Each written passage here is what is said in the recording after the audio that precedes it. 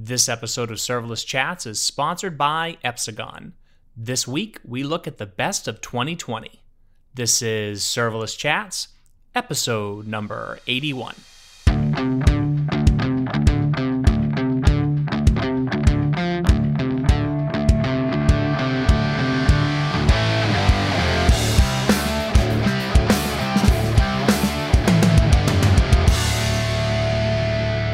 Hi everyone, I'm Jeremy Daly and this is Serverless Chats. On this week's special episode, I'm going to share some of my favorite moments from the episodes of 2020. Now, there were so many amazing guests this year, so much serverless knowledge that was shared, that this was a really difficult but also a really fun task just to see how much has changed in just 1 year with serverless. Now, I know that this has been a really difficult year for so many people, and so many people have been touched by the global pandemic, but one thing that I think was great about this year was just how much progress was made with serverless. So I want to go back and start at the very beginning. The first episode I did, episode number 30 with James Bezic.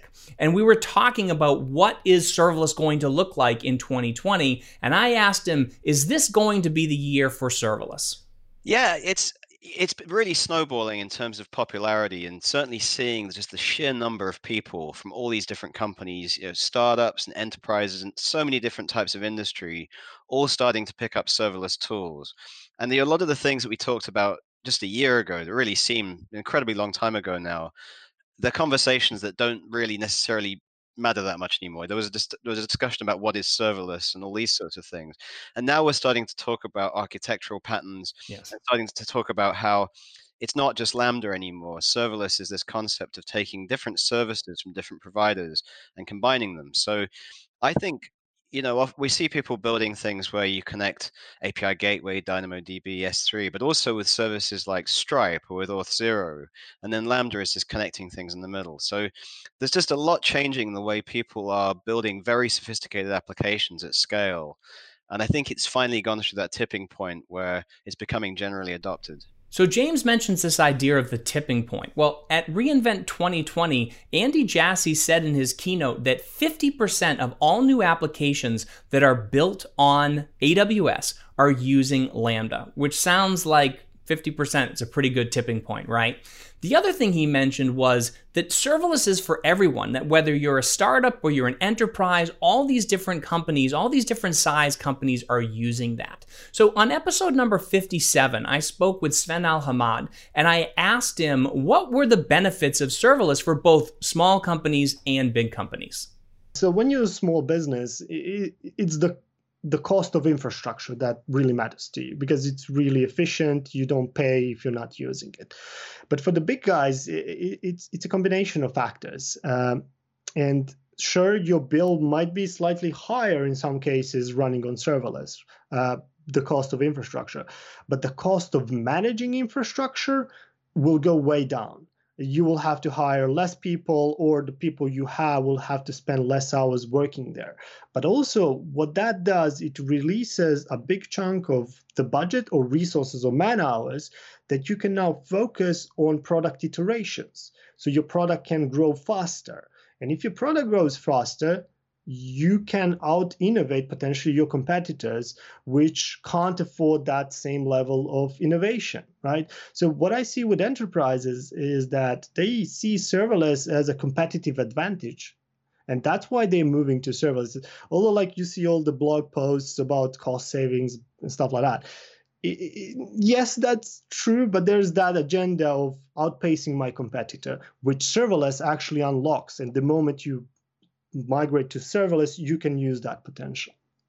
So I really love this idea of being able to outpace or out-innovate your competition, because that's what serverless does. It allows you to move faster and build more things and build them more quickly and get things to market faster. Now, that has been my experience. That's been the experience of all these different people that I've spoken to. But one of the things that we always butt up against in serverless applications is trying to scale our data. And there really is no better way, at least in my opinion, to scale your data than to use something like DynamoDB. But you always get these questions of like, well, if I'm just a small startup, do I really want to go with NoSQL because maybe maybe I don't need that scale. Or if you're a really, really big enterprise, you say, well, we can't trust our data with something like DynamoDB. It just, it's not Oracle or something like that. Well, on episodes 34 and 35, I had a great conversation with Rick Houlihan, which again, I suggest you go and check those out. Really, really great episodes, lots of information that Rick shared. But we talked about this idea of whether or not my company was too small for DynamoDB or too big for DynamoDB. And here's what he said. I mean, I get the question of, is DynamoDB powerful enough for my app? Well, absolutely. As a matter of fact, it's the most scaled out NoSQL database in the world. Nothing does anything like what DynamoDB's delivered. I know single tables delivering over 11 million WCUs. It's absolutely phenomenal. And then the other question is not DynamoDB too much overkill for the application that I'm building? And, I think we have great examples across the CDO of services. Not every one of our services is massively scaled out. Hell, I've got services out there, got 5 gigabytes of data, right? Yeah. So, and they're all using DynamoDB. And the reason why I used to think that NoSQL was the domain of the large scaled out high performance application. But with cloud native NoSQL, when you look at the consumption-based pricing and the pay per use and auto scaling and on demand, I just think you'd be crazy. If you have an OLTP application, you'd be crazy to deploy on anything else. Yeah. Because you're just going to pay a fraction of the cost. I mean, literally, whatever that EC2 instance costs you, I will charge you 10% to run the same workload on DynamoDB.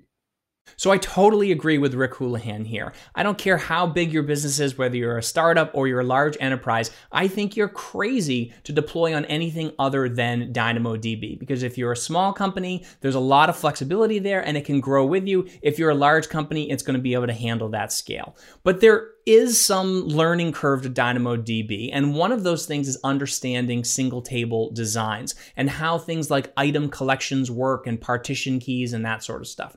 So on episode 44, I spoke with Alex DeBrie. He had just released his new book, the DynamoDB book, which I totally suggest you go and check out if you're interested in DynamoDB modeling. But on that episode, he gave a really, really good sort of a mental model for thinking about item collections and how single table design works. Here's how he explains it. Yeah, I introduced the concept of item collections and their importance pretty early on. I think it's in chapter 2, and it was actually one of the solutions architects at AWS named Pete Naylor that turned me onto this and really sort of made me key into its importance. But the idea behind item collections is you're writing all these items into DynamoDB.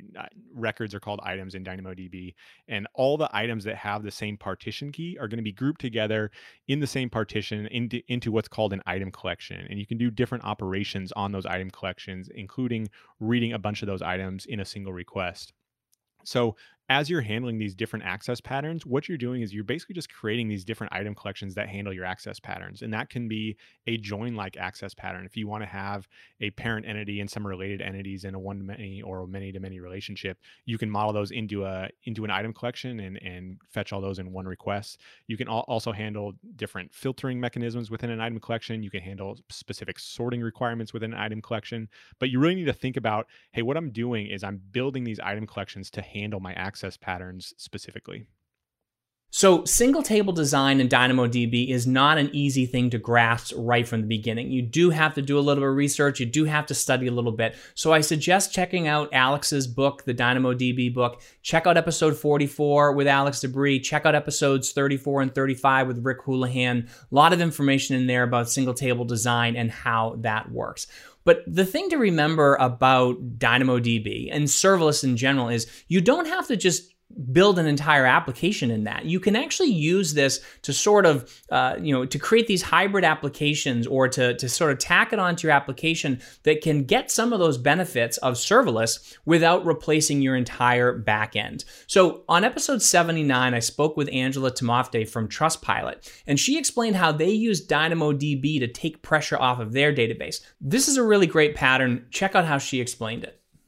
So the scenario was that we have, so people can sign up, but then they have to activate their account. And that's quite like a normal scenario, right? So they have to activate, and if they don't activate in like 30 days, then we need to delete the account. And we're doing that in our only Mongo database where we're keeping all the data for consumers. And of course, we're putting a lot of unnecessary load on our primary database.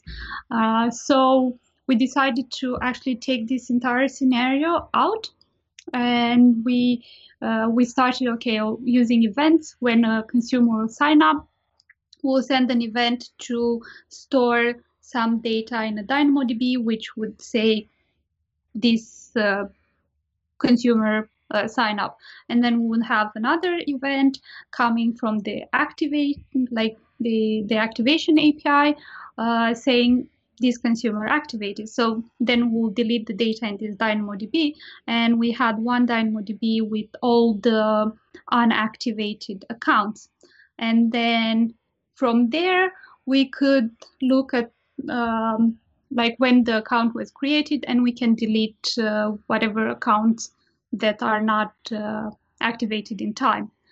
So this way we took that whole pipeline to serverless in its own context, its own service, and then doing its thing there separate from our primary data.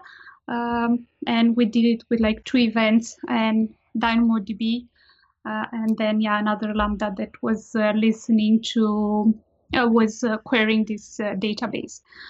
So it was a very simple scenario, but we took a lot of load from the main database by not going every day would query the database to get all unactivated accounts.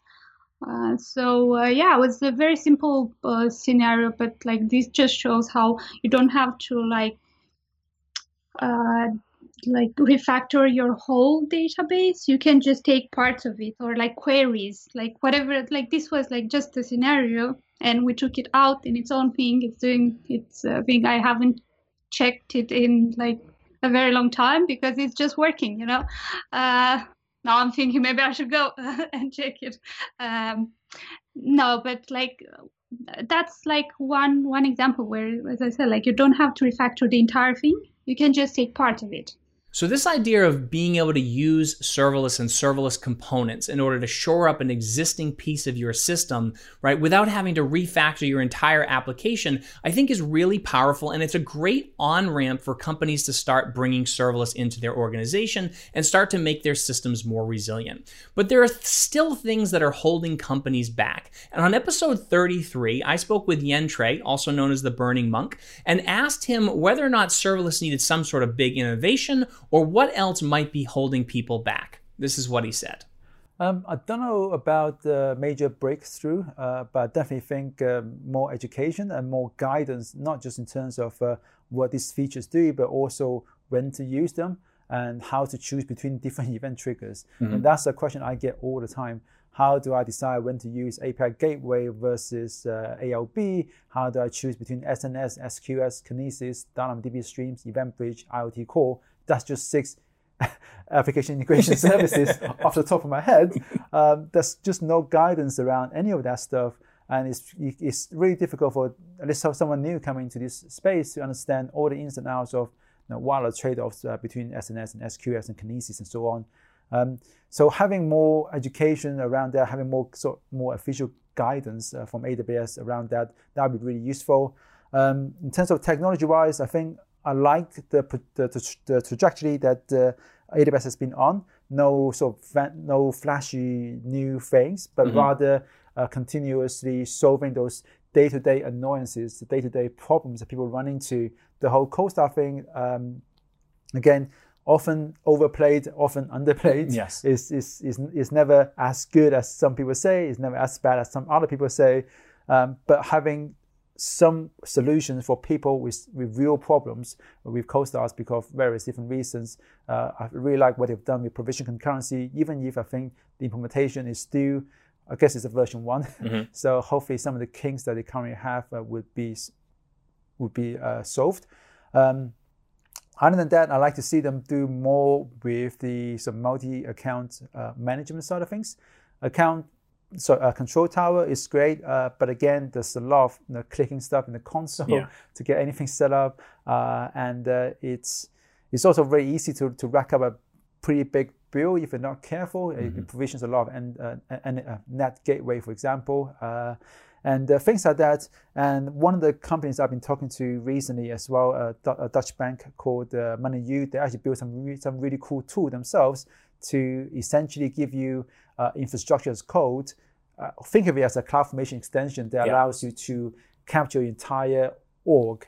Oh, nice. So imagine I have a resource type that defines my org and then different accounts, and then be able to configure CloudTrail, set up for multi-account, configure security guard and things like that, all within my sort of template, which looks just like CloudFormation.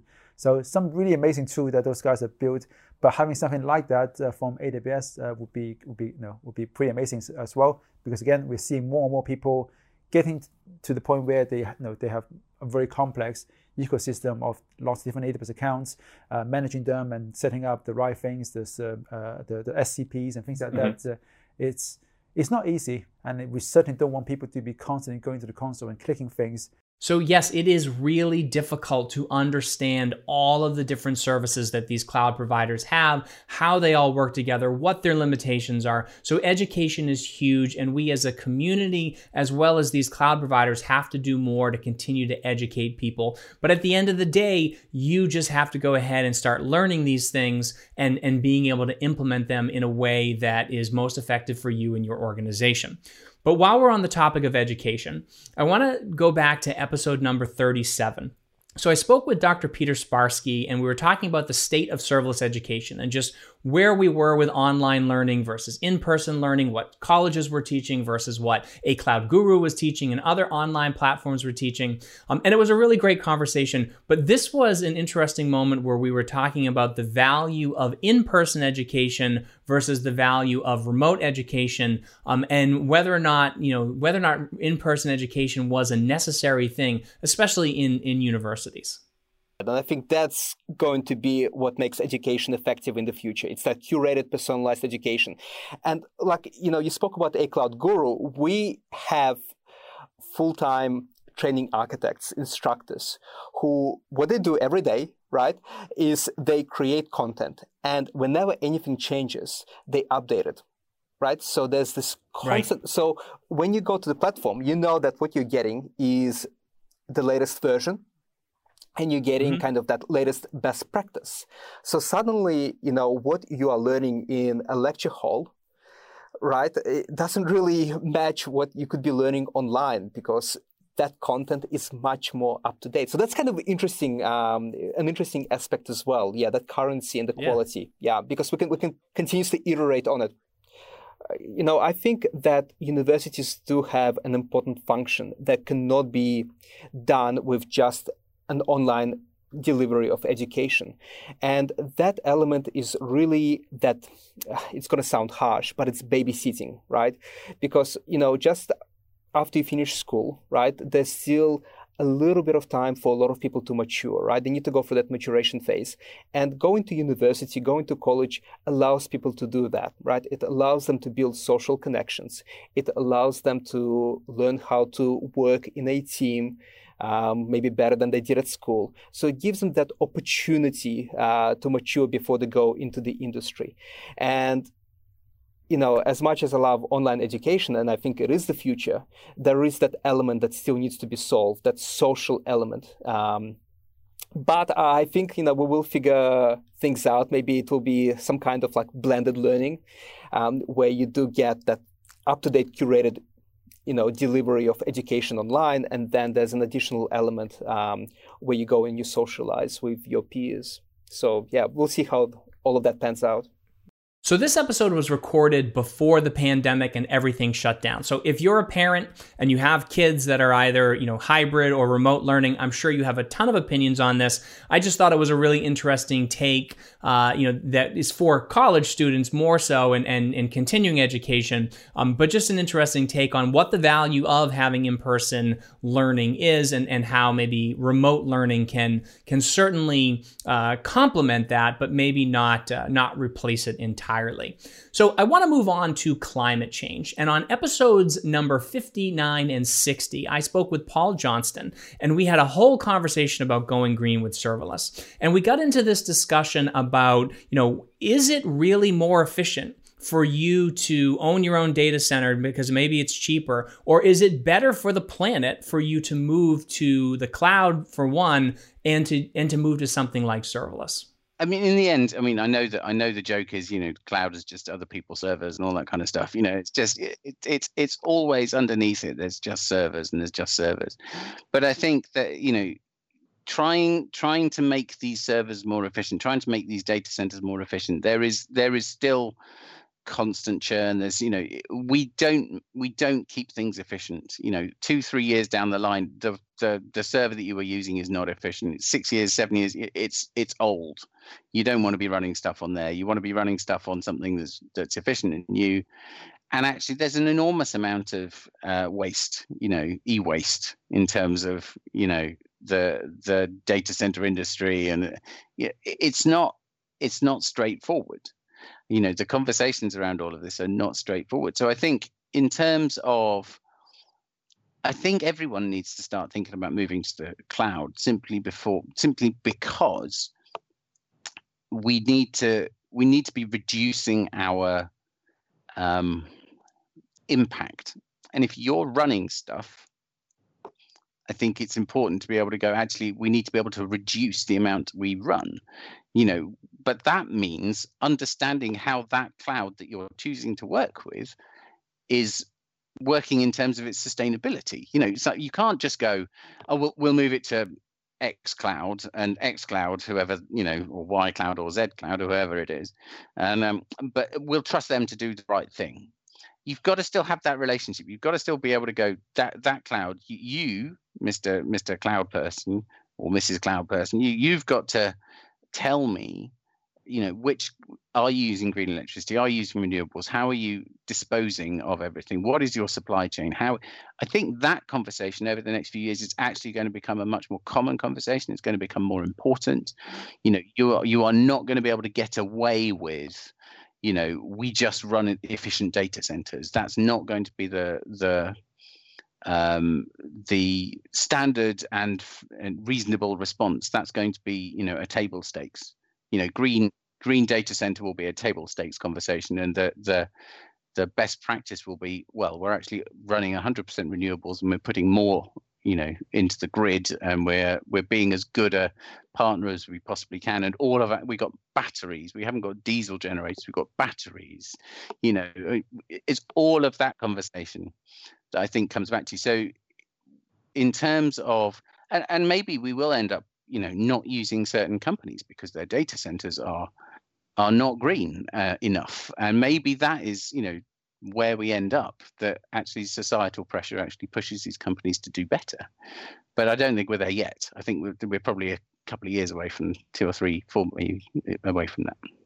So this episode was recorded just a few months ago, and at reInvent 2020, they announced the acceleration of their timeline to make their data centers green by 2025 or 2030 or something like that. But it's good to see these big companies are starting to move in that direction and make sure that we are going to have efficient data centers much sooner, rather than later.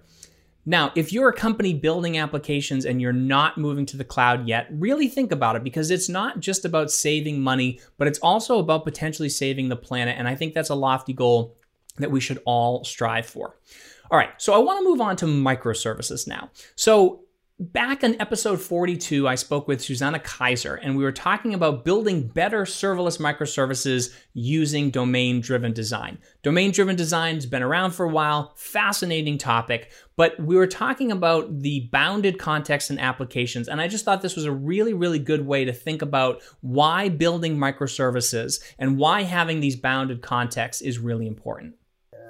A domain model cannot exist without a boundary, then that's where we come to bounded context. And a bounded context provides different types of boundaries for domain models. So it could form a consistency boundary around the domain model and protects its integrity. And it could also form a linguistic and semantic boundary, so that The language's terms are only consistent inside of its bounded context. So, for example, pending in one bounded context could be a different, could have a different meaning than another bounded context, for example. And it also serves as an ownership boundary. So, for example, bounded context could be implemented and evolved and maintained by one team only. And a single team can, on the other hand, can also own multiple bounded contexts, but it's really, really relevant that not multiple teams are working on the same bounded context. Because this enables autonomous teams working at their bounded context independently at their own pace and with minimal impact across other teams. And it also serves as a physical boundary and can be implemented as a separate solution and can be deployed independently as separate artifacts, and also enables separate data stores which are not accessible by other bounded contexts. And for example, also the source code of each bounded context can be maintained in separate Git repositories with their own CI/CD pipeline. So this idea of building loosely coupled components that can scale independently, can have separate teams working on them, and that can have their own context in which the team working on it understands the language and the business rules within that single component is a really powerful way to build applications. But when you start to deploy these microservices into the cloud, there's often some confusion about how you structure that. What do you do for accounts? Do you have a development account? Do you have a production account? Well, on episode number 65, I spoke with Holly Mesrobian, and she explained exactly how AWS recommends structuring your accounts for microservices and different environments. Yes, so we recommend using a separate account per microservice, and then also thinking about an account for each of your environments as well, your pre-production environment and your prod environment. Each one should have its own account as well. And what that does for you, if you think about it, a lot of times, two pizza teams own a service or a small set of microservices, and you want to reduce the number of people who can actually access those services and make changes. I mean, it's an operational risk. It's also a security risk. Having too many people have their hands on a microservice, you really want to make sure that the people who can access it are knowledgeable and know what they're doing, and that will help you have a high availability as well as ensuring security and of course availability comes back to not only some potential for someone to make a change that is a breaking change, but also things like ensuring that your limits are used in a way that and planned for in a way that makes sense for you. So that's it. That's the advice.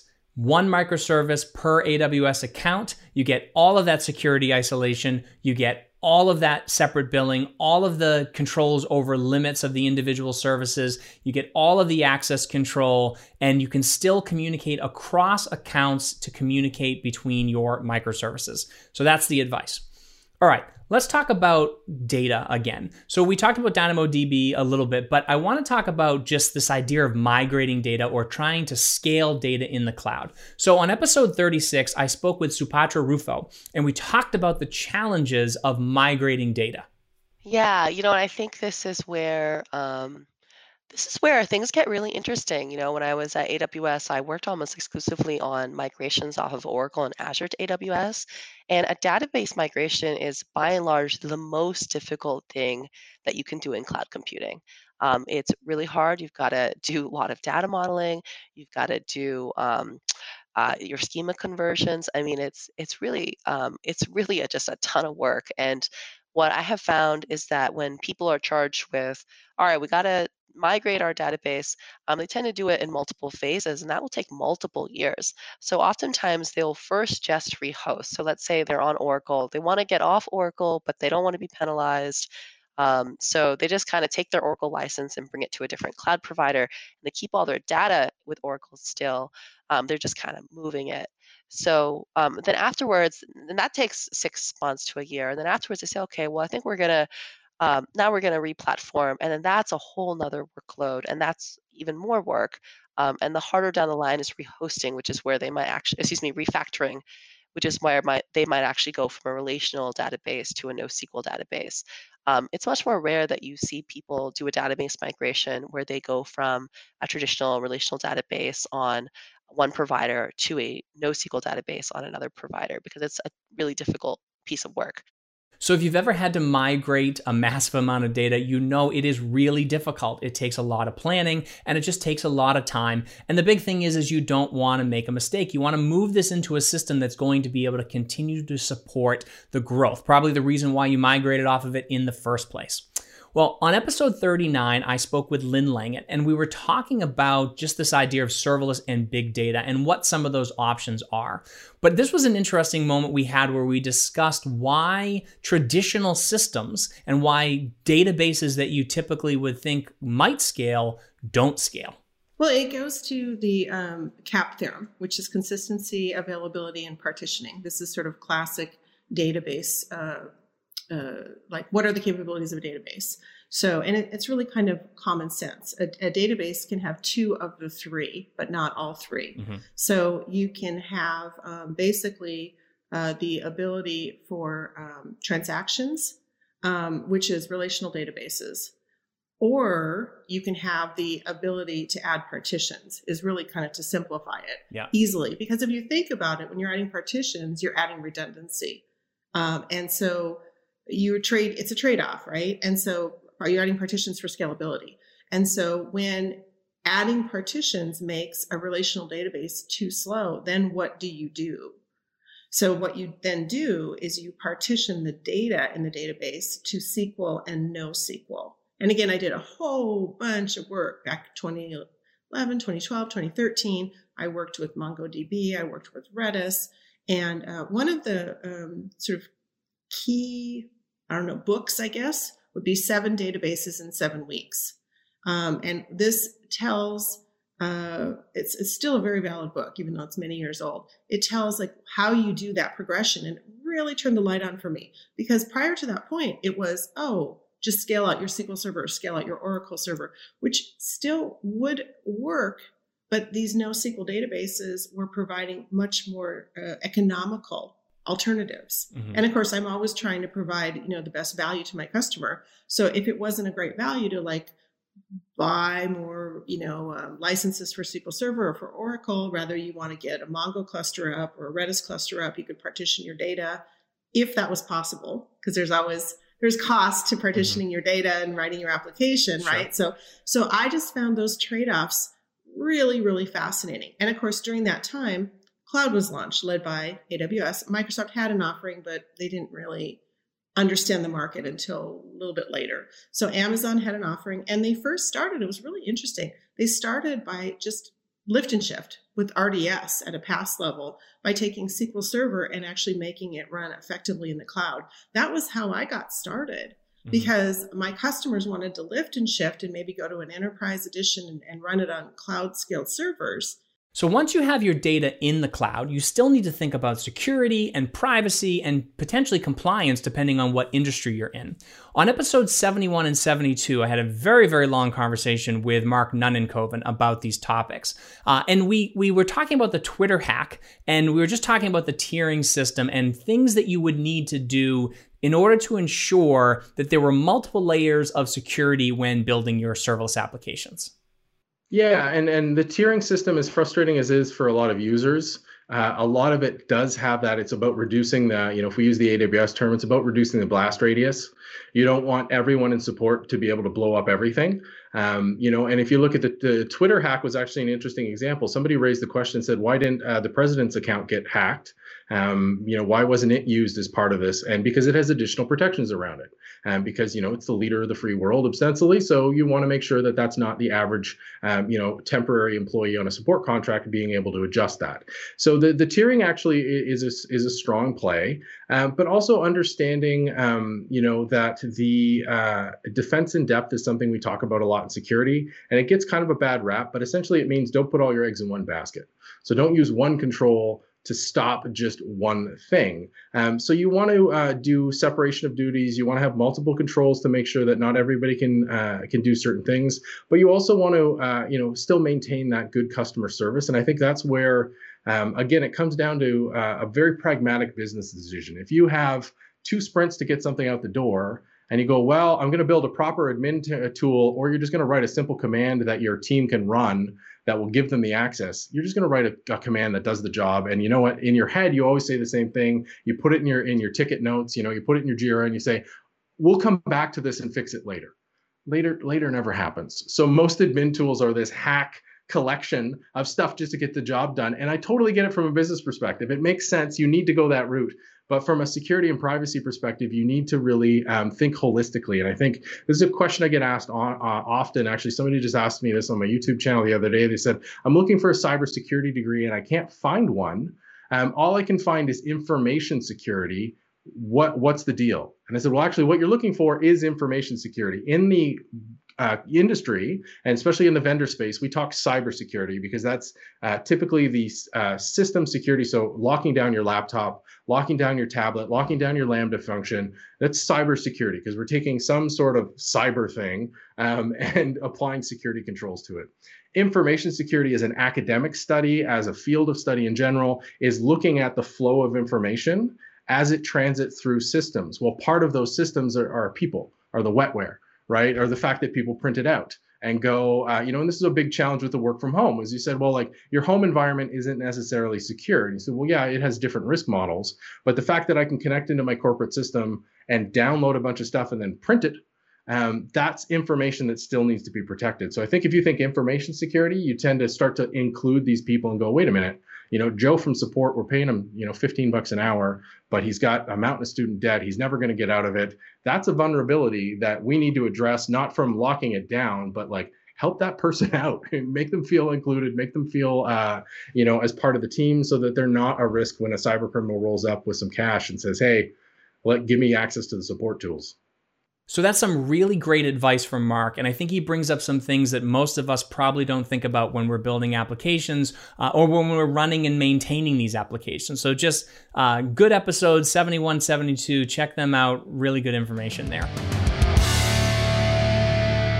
Hi, everyone. I want to take a minute to thank our sponsor, Epsagon. Epsagon enables teams to instantly simplify, visualize, and understand what's happening with their complex microservice architectures. With their comprehensive, lightweight auto instrumentation, users are able to eliminate the gaps in data and manual work associated with other APM solutions, providing significant reductions in issue detection, troubleshooting, and resolution times. Epsagon aggregates, unifies, analyzes, and correlates data from all the third-party tools you love, delivering a single pane of glass for understanding serverless, containers, Kubernetes, and more. Engineers now know when something is wrong and can immediately trace issues to root cause before they affect production. Increase developer efficiency and reduce application downtime with Epsagon. And as a special for Serverless Chats listeners, if you try out Epsagon and connect your first trace today, they'll hook you up with one of their awesome t-shirts. Check it out at epsagon.com/serverlesschats. All right, so in episode 52, I spoke with Tim Wagner, and we went all the way back to the beginning of Lambda and sort of talked about the evolution.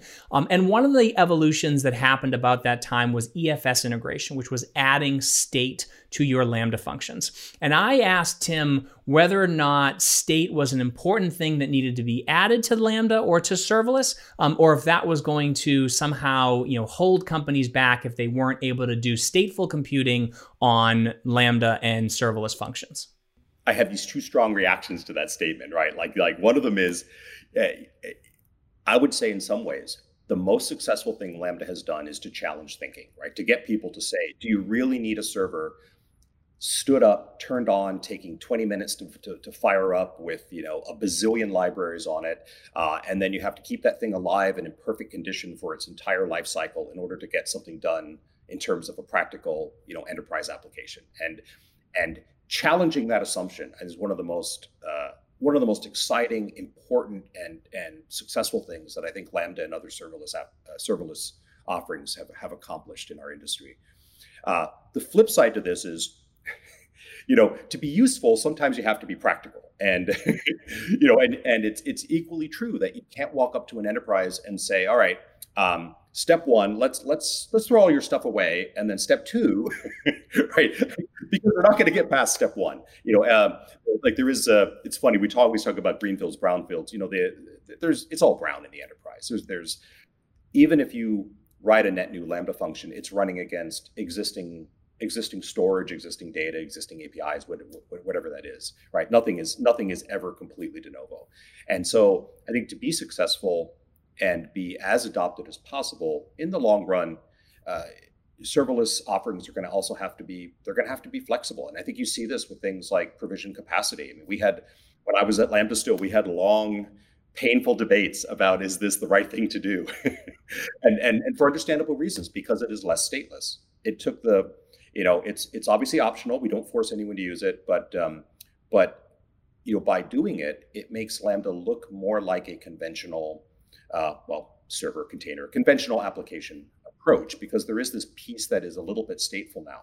And I think the art here is for the serverless offerings to not lose their way, to find this kind of middle ground that is useful enough to the enterprises, that still challenges assumptions, that gets people to write stuff in a way that is better than what came before, but doesn't pander completely to just make it feel like a server, but is also practical and helps enterprises get their job done, instead of just telling them, because just sermonizing to them is also not the right way to do it. So I totally agree that telling companies they just have to change the way they build things and this is the way they need to do it now is probably not the best way to convince them to move over to serverless. So the more things that we can build in that makes that transition easier, I think is a very, very good thing. Now, on episode number 78, I spoke with Roderick Rabba, and I asked him if there were other things missing from serverless besides just state. And this is what he said. I think accessibility of the platform. And I remember when I first met you, we had this conversation about, we called it serverless bubble at the time. And maybe bubble isn't the right word because bubbles burst and that's not a good thing. Maybe echo chamber is better. But I think one thing I've learned, and I learned this very early on when I left IBM and sort of went to a developer conference and said, yeah, there's this thing called serverless. It's the greatest thing. And it was like, what? What's a microservice? And sort of recognizing that the world hadn't yet caught on. There is part of technology community that has, and sort of good for them, but recognizing that there's still large interest in Kubernetes, there's still large interest in EC2 instances and VMs. There's a massive world out there where building applications for a cloud is still hard. Just log on to the Amazon console and look at everything you can get. Where do you get started? So the opportunity for us is making the cloud more accessible. And so we like to think that, from an developer perspective, you can create an account within 60 seconds. You can deploy your first project, not even having to install any tools right out of GitHub. And hey, I have stood up an entire application. It's got a front end. It's got a dedicated domain. It's served from a CDN. My functions are entirely serverless. They scale. I can have state. I just did that, right? So it's about really making the cloud accessible for a large class of developers, from the enterprise all the way to the indie developer who just has an idea for a mobile app or a website that they want to build. And I think this is where really the opportunity is. Whether you're running things in a container or an isolate like Cloudflare does, it becomes an implementation detail nobody's going to care about in the future. I also think that the implementation details are probably not that important. What users are looking for, or at least what I'm looking for as a developer, is I'm just looking for an easy way to build applications and not have to worry about everything that's happening behind the scenes. Now, on episodes 66 and 67, I had a long conversation with Austin Collins, and he was telling us the story of the serverless framework. But I did ask him the question, how do we convince people that serverless is the way? It's just a potential that's democratized for everybody, whether you're a large organization or you're just a solo hacker, like in the basement or something, trying to get something off the ground like that. This power is democratized to everybody. And, that going back to our mission, we want to help every single person build more, manage less, leverage higher levels of abstraction, help them focus on outcomes more than ever. We're going to try and rethink developer tools and what that means in order to deliver that experience. And then, the last part for us is just, we firmly believe serverless is bigger than any one vendor at the end of the day. And we feel very strongly that there needs to be an application framework that provides an open, level playing field for serverless cloud infrastructure across any vendors. Because yes, we've talked a lot about AWS, and the majority of our users are using AWS, and the majority of the infrastructure is AWS, but not all of it, actually. They are still bringing out, our users, our audience, very product focused. If you want to build the best products, you got to be free to use the best of breed services that are out there.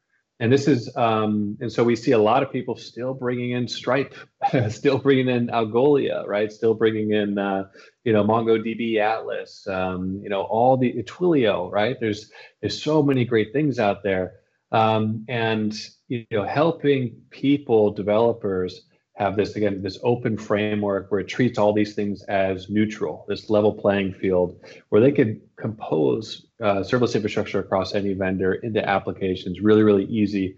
Feels like the destiny of the serverless framework to us. So the ability to democratize compute is amazing, that anybody can join this community, anybody can build applications and share what they do with the world is very, very, very powerful. And you don't need thousands and thousands of dollars now to get started. You can just be that solo hacker, or you can be a small startup, and you can make a huge difference. And that's another thing that came up this year. And I love having conversations with my guests, especially when they get really, really honest. And I spoke with Erica Windisch, and this was on episode number 58. And we were talking about open source and the power of open source. And she said this. From a perspective of open source developers, though, my biggest issue is the culture. Every one of these open source projects, or projects, however small or big that they are, because I think so things like Kubernetes, right, are now multiple projects. You have things like Falco and so forth that are sub projects or adjacent projects, or however you want to define them. They are, you have a community here that operates a certain way. They have their own culture, and that culture is different potentially than the culture that you as a company founder, or as HR, or a manager, or whoever, of a company that is not necessarily the same culture that you want your company to have, or your team to have, that is in the open source, right? And how do you kind of resolve that difference? Because one of the other things is that a lot of people hire from these open source communities. So if you are building a team that is going to work in open source, and you want to have, you want to make this a diverse team, for instance, but it's not a diverse project. How does that work, right? Is the project and the other people in that project, going to discriminate against you, either, implicitly, explicitly? It may not be intentional, right? There are implicit biases that exist, and I think it becomes very difficult, because when you have your own closed source application and you're building things for your own self and your own teams, you have control over what you're building, how you're building, the construction of your team, etc. And I think that you lose a lot of that when you're working in an open community, because if you're only working on open source, it's almost like while you're employed by one company, your coworkers are almost, in a sense, a set of people that are not hired by your company, that may not actually hold the same values that you or your company holds. And I don't have a solution for this, but it's something I think about a lot. And it's one of the reasons I no longer really contribute much to open source. So the idea that a brilliant engineer like Erica would not want to participate in an open source community because of a toxic culture is just tragic. If you are in one of these communities, in 2021, we just have to do better, right? So if you see something, call it out when you see it. Let's make sure that we can create these beautiful, diverse communities, because that is what makes tech better. That is what makes us better.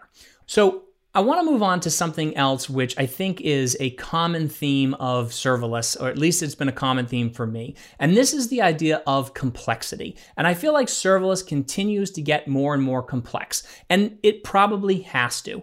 But I spoke with Guillermo Roche on episode number 50, and I asked him about the complexity of serverless. I think what's amazing about serverless is that it's exposed, the essential complexity of the problem. It stopped developers from sweeping, hacks under the rug, right? So the best example that I think from this is, you can no longer do async computation as a result of invoking a function that easily anymore. In the world of Node.js, I would see a lot of customers just like put lots of state in a process. When they respond, they continue doing things behind the scenes in that same process. Functions have altogether made this impossible, but for a great reason, right? Like they were exposing, hey, that side effect that you were computing, you should have not been doing in that same process. You should have used a primitive like a queue to put your side effect, your event there, and then use other functions that respond to that event. And then it's so smart that they also put the developer into this state of success of saying, well, if it's a side effect that now can no longer be retried by the client, right? Because the client is executing the function is responding with 200, and it queued the side effect. So there's no reason for the client to retry. So now this side effect is loose in the universe of computation. And that means that we need a system that can retry it, because we want that side effect to run to fruition, right? So now it forces you to put that into a queue. And queue can retry and then eventually also fail and go into a dead letter queue. So now just like going through all this in my head, I'm like going crazy about it, the amount of complexity. But here's the thing, and this is why I love serverless. That was to begin with the essential complexity that had to be managed to begin with. What we were doing before was chaos, was side effects that maybe sometimes run correctly and sometimes not, was, unscalable systems and so on and so forth. But it is a complicated world. So it is a complicated world, and serverless has a lot of moving parts and a lot of things that you have to think about. But what Guillermo pointed out is that what it really has done is it has exposed the complexity by breaking out those little pieces that were sort of built in before, but not always reliable. And now we can add that reliability or that resiliency to our applications by having more control over some of these pieces. And on episode 40, I spoke with Eric Johnson and Alan Tan about HTTP APIs. And we were talking about some of these patterns, and in particular, this one called the storage first pattern, which helps us add resiliency. So even if we have bad code or our application fails down the line, we don't necessarily lose that data. The most dangerous part of an application that I'll ever build is my code, right? So when I build an application, I want to get that data stored first. That's the thing. And if it's I tend to go DynamoDB because that's what I like. That's what I use. But there's different purposes. I know, Jeremy, you and I have had this conversation before, and you're an SQS guy. So that's where you tend to go. So and we do this because we look at, okay, what's the pattern for you? I know for like the retry or the DLQ or different things like that. And for me, it's because I'm going to continually write back to Dynamo on the app. I'm specifically thinking about it. But the idea is, if API Gateway can directly integrate with the storage, be it S3, be it DynamoDB, something like that, then I've stored the data, and I don't have to go back to the customer if my logic fails, right? So in an application, I've stored the data. Let's say I'm using DynamoDB. I do a stream. It triggers a Lambda. I start processing that data. If somewhere in there something breaks, and again, it's going to be my code, but let's say something breaks, then I don't have to go back to the customer and say, hey, guess what? I blew it. Can you give me your data again? Can you resubmit that and continue to trust me, because I'm sure I won't lose it again. Instead, I've got that data stored, and I can write in some retry or take advantage of the retry from an SQS or an SNS or something like that. And so I think it's a really cool pattern for building resilience into our application. Serverless comes with a lot of resilience anyway. Mm-hmm. I mean, that's how AWS has approached this on, look, as much as we'd like to say nothing ever breaks, let's write as if it does, right? And so let's degrade gracefully. And I think this adds even another layer of that, where I can degrade in my code and know, hey, I've still got the data. I can write some retry logic. I can use existing retry logic. I think it's a safer pattern. So, and it does require, the storage first is the pattern, I call it, but it requires thinking asynchronously. What can I do after I've responded to the client? And how do I work with them? So the storage first pattern is just one of probably 100 different serverless patterns you can use to make your systems more resilient. And resiliency is a really, really important thing, especially when we're dealing with distributed systems. Now, on episode 51, I had a conversation with Adrian Hornsby, and we talked about all kinds of resiliency patterns that you can use in your application. But one really cool piece that we talked about was the difference between soft and hard TTLs in your cache. So a soft time to leave is kind of your requirement in terms of staleness, right? So you say let's say my Twitter trend list, I want to refresh it every 30 seconds. So you give it a TTL of 30 seconds, a soft TTL of 30 seconds. So if my service requests the cache and the soft TTL is expired and everything is fine, you go and query the service, right?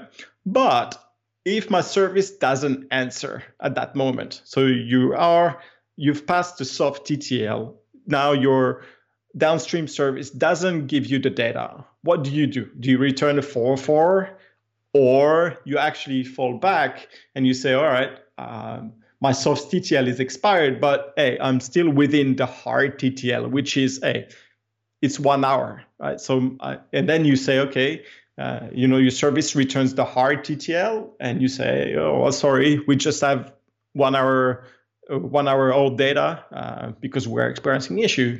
So again, it's a possible degradation, and actually quite often cache could be used like this. I think it's all about how you create your ash and things like this, and how you define your eviction and policies and things like this.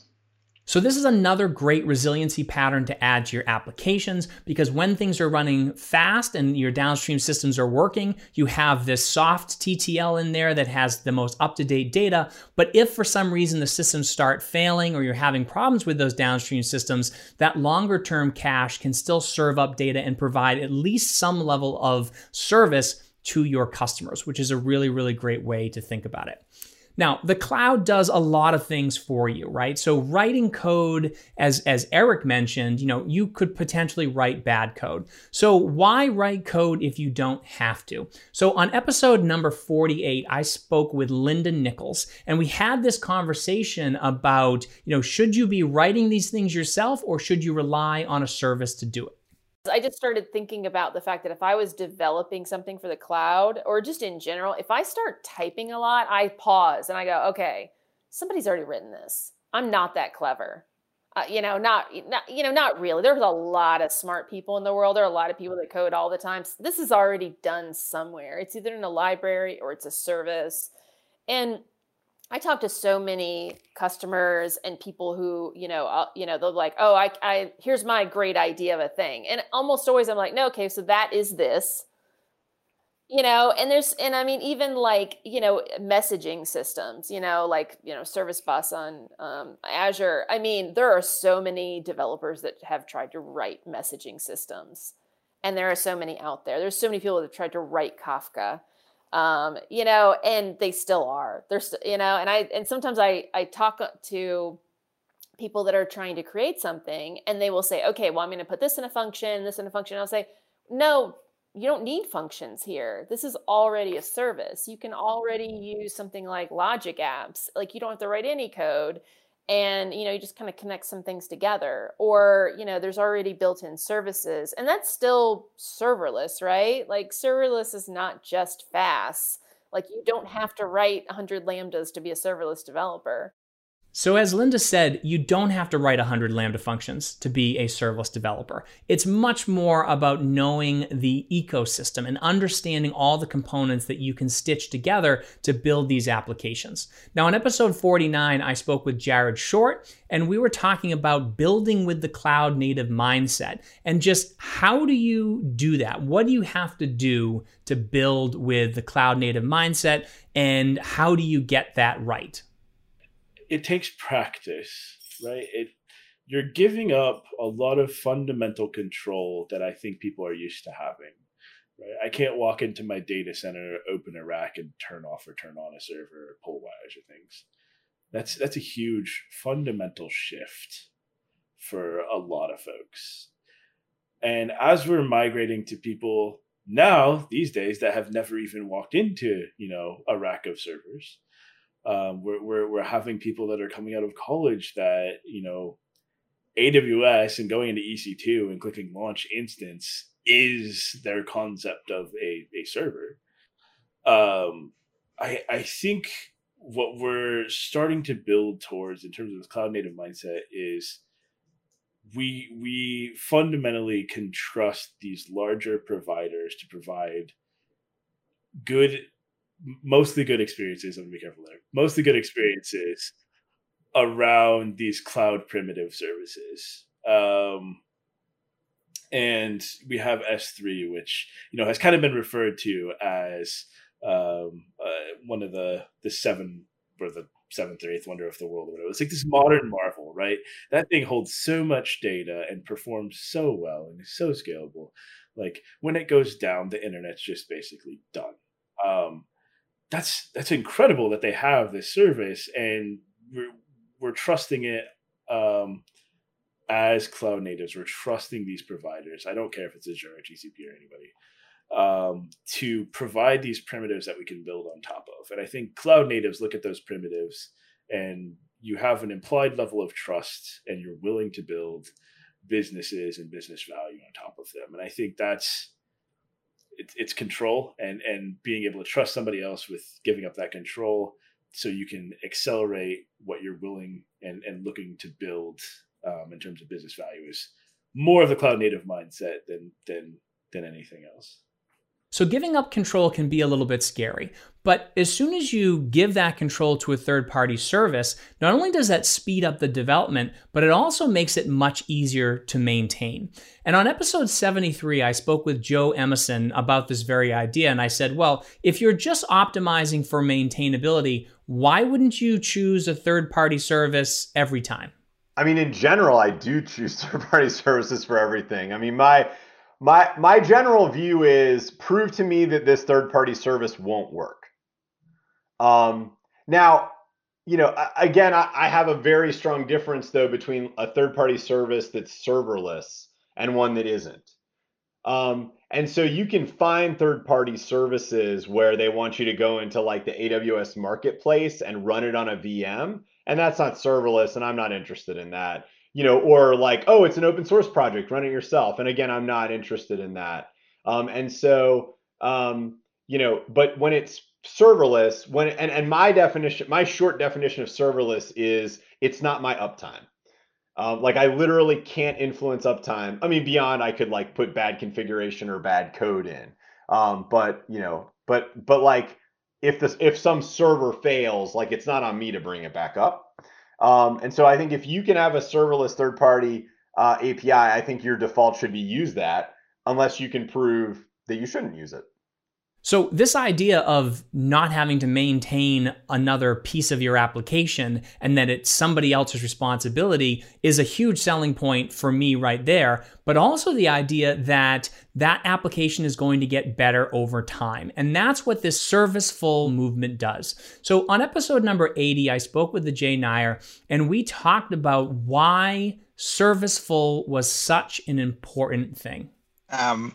It just flat out, I think that is the biggest vector to speed that serverless brings to the table, right? Like the fact that you can cherry pick components of your customer or product by relying on other people's expertise, right? So going out there and saying, hey, I know, Jeremy Daly, you have built this great chat service that has, and I trust you to offer me 4 nines availability and a certain performance guarantee. And as long as I use your API, I'm good. the incentive for me to go and rebuild that elsewhere is negligible. Like, it doesn't help my business to go and rely on anything else. And I think what that basically does is you are now recruiting an entire collection of experts, of really deep domain experts, to be part of your operational team, to be part of your development team, right? They're continuously improving their portion of that tiny little product. And making it better to move faster. The scale is getting better, the performance is getting better, the capabilities are getting better, while you innovate on the part of the stack that you want to. And what's fascinating for me is, that is the true vision that we all had when we went down microservices development as well, right? You can do independent development of different pieces. They're all, small pieces loosely joined that talk to each other, and they can innovate separately. The only difference is this is not just your organization sitting and doing it, your 2-person startup. You have now, 22-person startups and AWS innovating on your behalf just to make your product better. Right? Like, your 1 millisecond example is a great one. Like, if you were a startup who was running on us today, and you happen to use Lambda for your backend compute, your bill just got 40% cheaper, which you can now pass on as end user savings with you doing nothing. Like, imagine how much work you would have to do to go and that kind of get that behavior over there. And just one more thing, Jeremy, since you brought that up, I do believe the true power is going to be connecting all these SaaS services together and getting them to interconnect a lot more. You're starting to see this with some of the bigger ones, right? So Twilio, Workday, Atlassian, they've all added this programmable SaaS component to them, right? They've got these Lambda-based extensions that they're showing up, like Twilio functions and Netlify functions and others, that allows them to add just a little bit of logic to them to then talk to other services via API calls, and kind of build forward over there. So I think just the flexibility and power this enables is really, really cool. And the fact that you can swap out one API for another is quite a testament to the whole dance around, am I really locked into a particular provider or not? Because it's quite easy to change an API call more than anything else. So the idea of being able to leverage another team's expertise and incorporate that into your application is just huge, right? You don't have to be a search expert or an SMS expert or even a database expert or an ML expert. You can leverage somebody else's API to do that, and that allows you to focus on your core business and what you can do to add value to your customers. So that is a hugely important piece of serverless, a huge selling point, and a big thing that, at least for me, has made it such sort of a transformative experience. All right, I want to share one more clip with you, and this is from episode number 76 with Matt Coulter. Now, Matt is the one who created CDKpatterns.com, but the reason why he created that was to help a massive enterprise, or really to encourage a massive enterprise to adopt serverless. So here is his story about how he used that to help bring serverless into Liberty Mutual. Yeah, so it helps that Liberty Mutual as a whole, our Liberty Mutual split up into different business segments. So my segment, GRS, we call it, Global Risk Solutions. I'm lucky I remembered that. But we're basically large commercial and specialist insurance. But our CIO actually made a mandate. He put down what our vision is as a company and where we want to go. And he wrote down that we want to be a serverless first company. So whenever you have buy-in from at the executive level to say we want to be serverless, it helps a long way. But the second part of it is I haven't mandated anything to any engineer who works anywhere, because I've seen an awful lot of times where it doesn't matter how good your idea is. If you come in and you tell people, I think I know better than you, they just say no. So that's why I started with CDK Patterns External, which is, given I haven't introduced it yet, an open source collection of serverless architecture patterns. And the idea was, if I could go external and say, here is a thing, here is an actual industry thing, here are all the AWS heroes that talk about the patterns that are in this, here's the links to all their blog posts, here's their articles, here is me talking about it in the world, and then go to them, conduct a well-architected review with their team. And instead of mandating it, just ask them, okay, I see you're trying to build this particular solution. Have you considered? And then at that point, because the thing already exists, it's already coded and they can pick up on it, I think you've reduced the barrier for them to go the direction you want to go rather than forcing them. So I love this story from Matt Coulter. I think it was a brilliant way to get his organization to adopt and embrace serverless without mandating it, but just showing that these patterns work really, really well and bring a tremendous amount of value. And that is what serverless can do for you. And I really, really hope that in 2021, if you are not embracing serverless yet, that you start looking at it. Because again, 50% of all applications being built on AWS are starting to use Lambda, which is pretty powerful.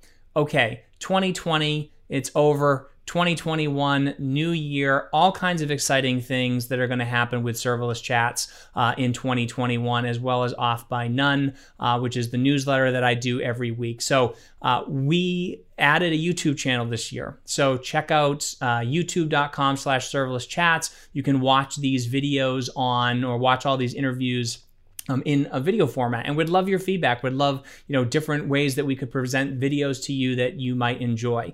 Also, Off by None, the newsletter, offbynone.io. It's a weekly newsletter that is all about serverless and things that are happening in the serverless ecosystem. We encourage people to submit articles and share their articles with the community, and we try to amplify as many voices as we possibly can. There are so many people to thank. First of all, I want to thank all of my guests this year. So many amazing people that I had the opportunity to talk to. I learned so much this year from all of you. It was absolutely amazing. I have to thank our sponsors. We had so many sponsors this year. They're the ones who have made this possible. We're trying to continue to get better every episode, whether it's better cameras and better sound and better, better just everything, better show notes. So we're working really hard to do that, and our sponsors are the ones who help us do that. I want to thank all the listeners, all of you who are listening to this every week, or just listening to an episode here and there that you find interesting. That's what this is about. These are supposed to be genuine conversations with people who are just really passionate about what we do. And if there's value that you can take from that, and that gives you some ideas or some inspiration, that's awesome. Go do that. Share those stories with us too, because we love to hear the impact that we're having on our listeners and on the community in general. I also want to thank Angela Milanazzo, who is the producer of this show. She does a lot of work behind the scenes that people don't often see. So thank you very much to her and everything that she does. I want to thank Melissa DiLorenzo, who also helps with the newsletter and with this show. Again, these things wouldn't happen if we didn't have this amazing team. So as we move into 2021, thank you all again. It's been an interesting year. Definitely an interesting year for serverless. I'm hoping 2021 will be a prosperous year for you all, that everyone will be safe and healthy. We'll move past this pandemic and get back to some semblance of normalcy. So I will see you in 2021. I hope you will join us. Follow us on Twitter. Follow me on Twitter at Jeremy_Daily. Sign up to be a serverless insider. We just sent out a whole bunch of swag to people. Serverlesschats.com. There will be show notes for this episode as well. Serverlesschats.com/81. Thanks again, and we will see you in 2021.